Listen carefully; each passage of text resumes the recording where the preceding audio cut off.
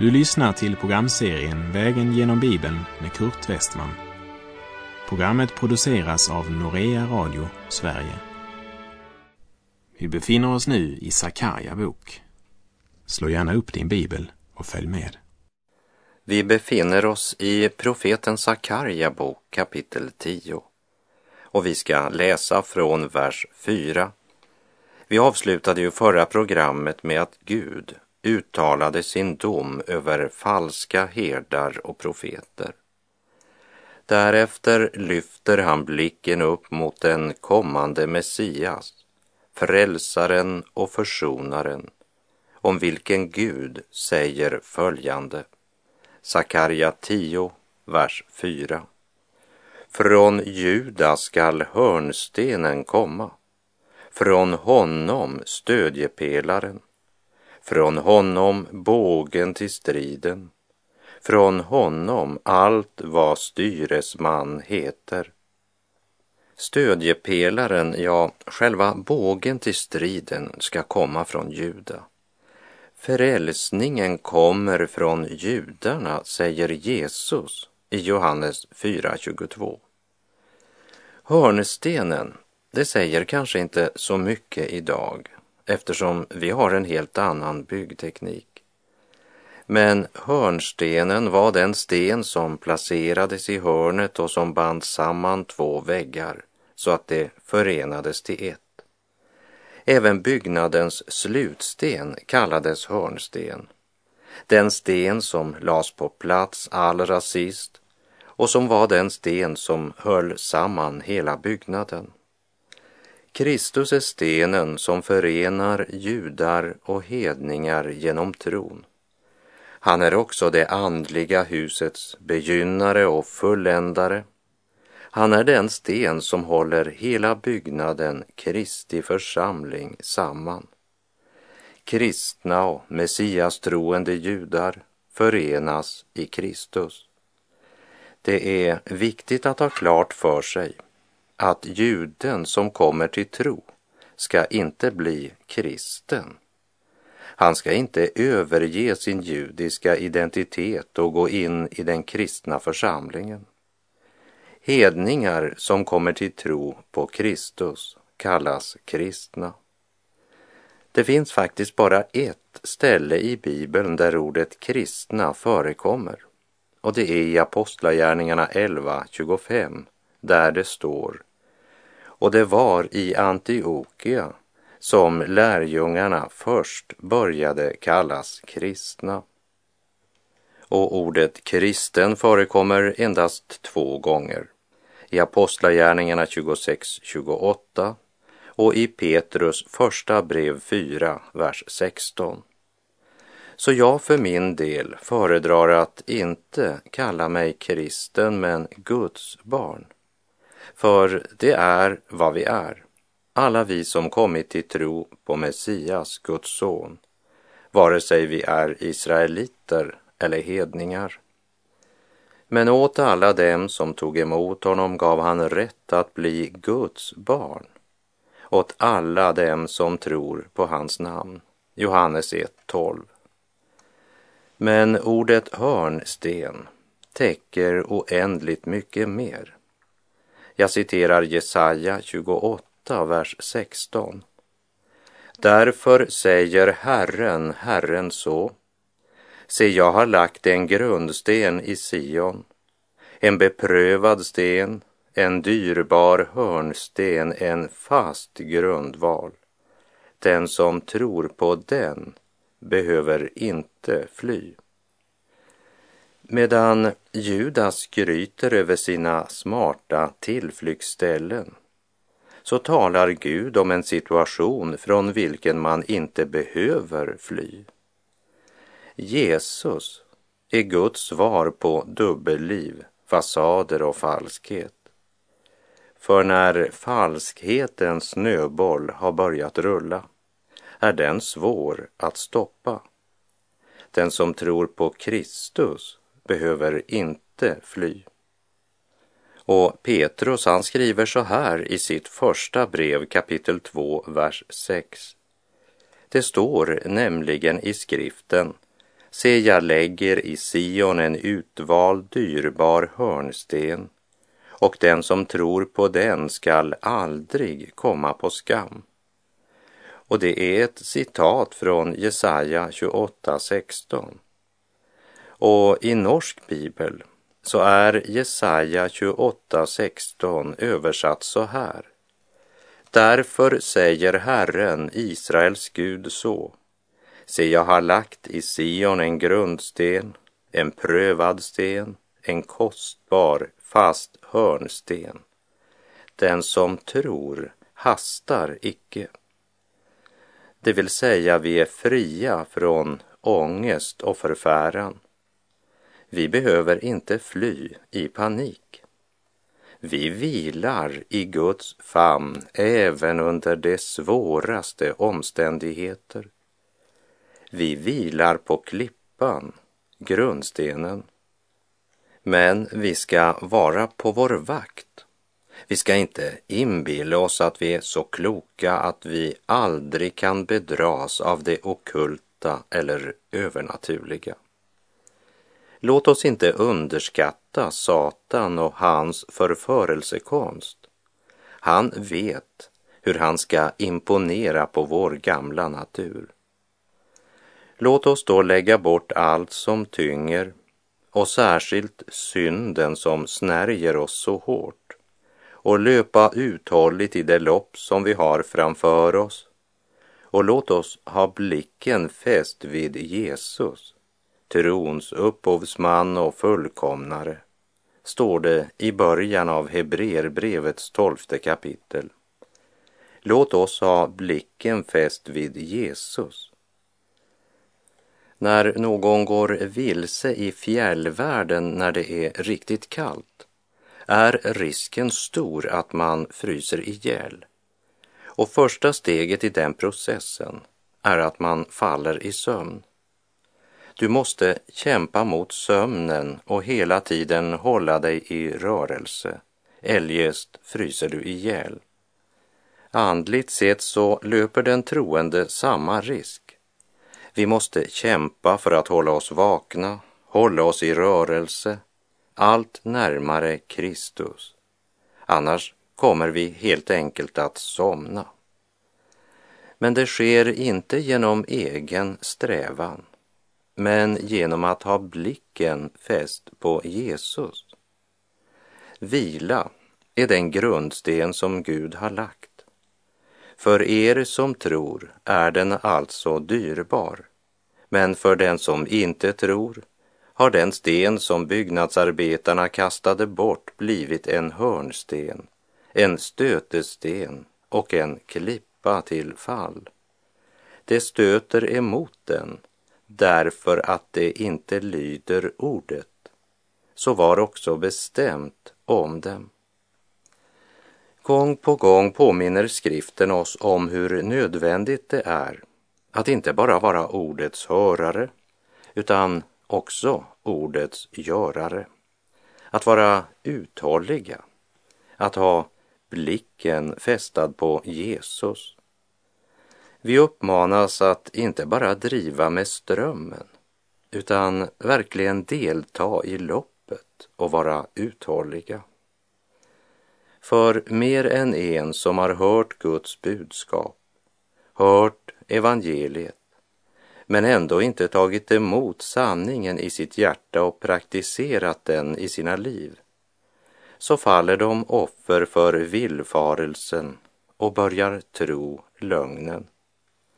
I andra Thessalonikerbrevets 2:a kapitel, verserna 9 till och med 12, så skriver Paulus: den laglöses ankomst är ett verk av Satan och sker med stor kraft, med lögnens alla tecken och under, och med all slags orättfärdighet som bedrar dem som går förlorade, eftersom de inte tog emot sanningen och älskade den så att de kunde bli frälsta. Därför sänder Gud en kraftig villfarelse över dem, så att de tror lögnen och blir dömda. Alla dessa som inte har trott på sanningen utan njutit av orättfärdigheten. Låt oss ha blicken fäst vid Jesus.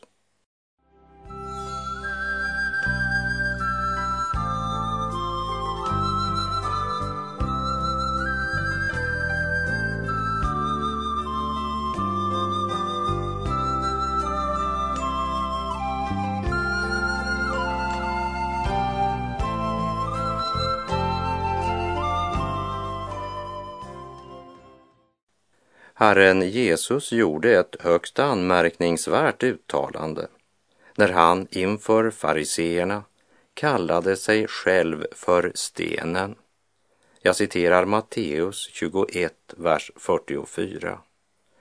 Den som faller på den stenen skall krossas, och den som stenen faller på ska smulas sönder. Vad som sker med dig bestäms av hur du reagerar på stenen. Du kan falla ner inför den, eller så kommer den att falla över dig och krossa dig. Du kan böja dig och ta emot Herren Jesus. Du kan komma till honom som en syndare och falla ner inför honom, förtrösta på honom, vila på den fasta klippan. Det betyder att du är förkrossad.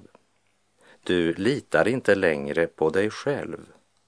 Du förtröstar på honom och hans fullbordade verk. Men om du förkastar honom så blir han den sten som kommer att falla på dig och krossa dig till stoft. Med andra ord, han kommer att bli din domare. Inte sände Gud sin son till världen för att döma världen, utan för att världen skulle bli frälst genom honom. Den som tror på honom blir inte dömd, men den som inte tror är redan dömd, eftersom han inte tror på Guds enfödde sons namn, skriver Johannes i Johannesevangeliets 3:e kapitel, vers 17 och 18. Daniel nämnde detta i sin profetia i Daniel kapitel 2.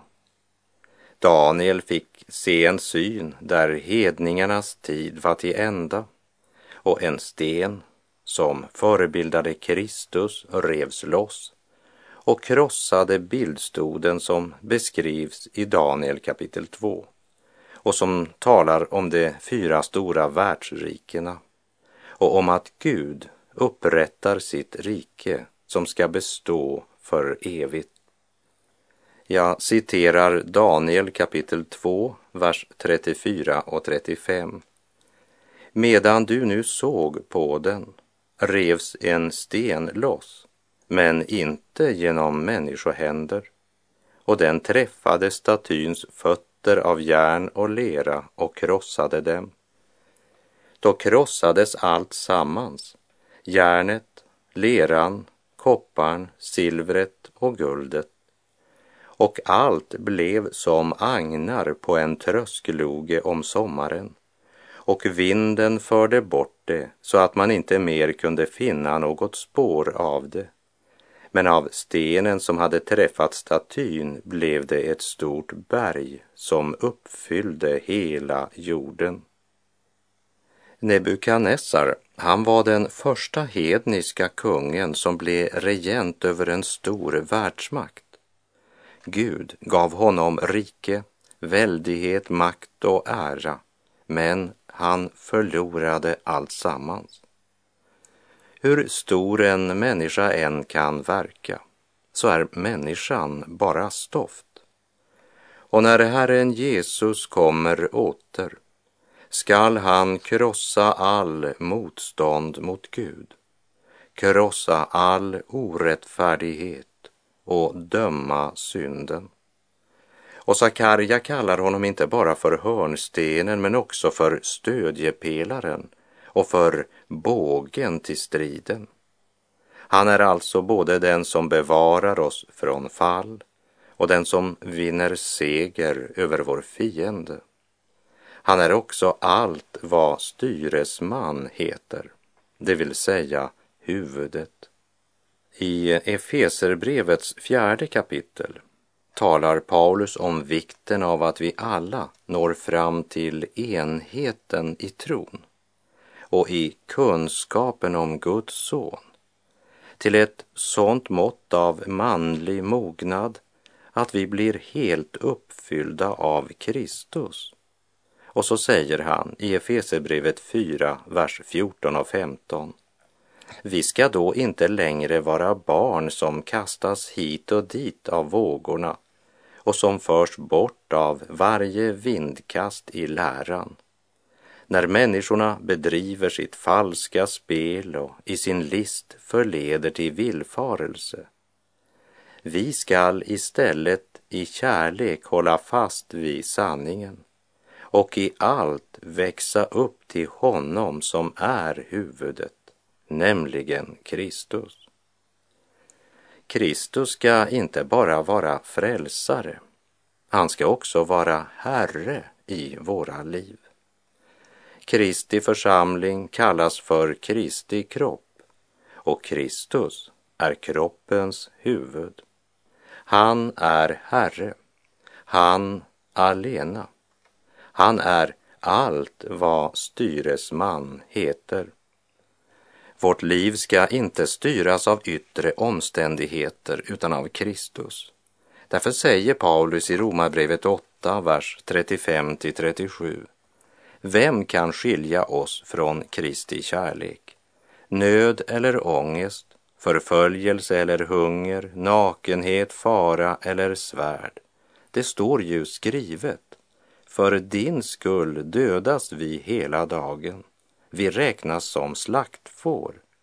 Men i allt detta vinner vi en överväldigande seger genom honom som har älskat oss. Eller som profeten Sakarja uttrycker det i Sakarja 10:4. Från Juda skall hörnstenen komma, från honom stödjepelaren, från honom bågen till striden, från honom allt vad styresman heter.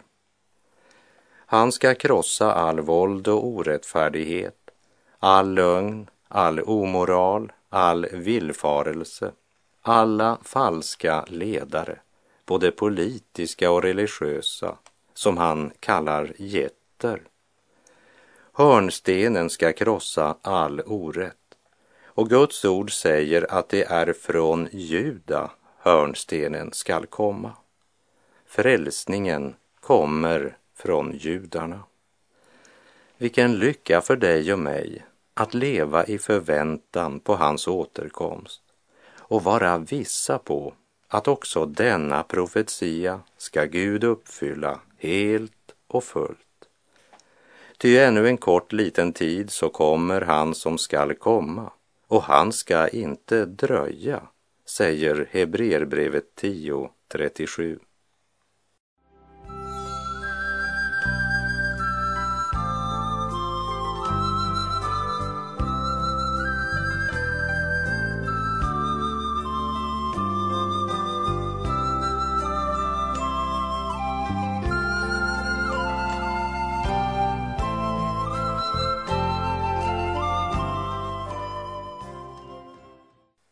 Lyssna till Guds folks framtid genom profeten Sakarja kapitel 10, verserna 5-12.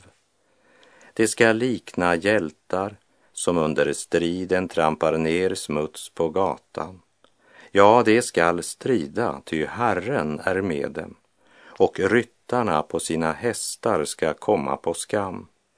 Jag skall ge styrka åt Judas hus, och Josef skall jag frälsa.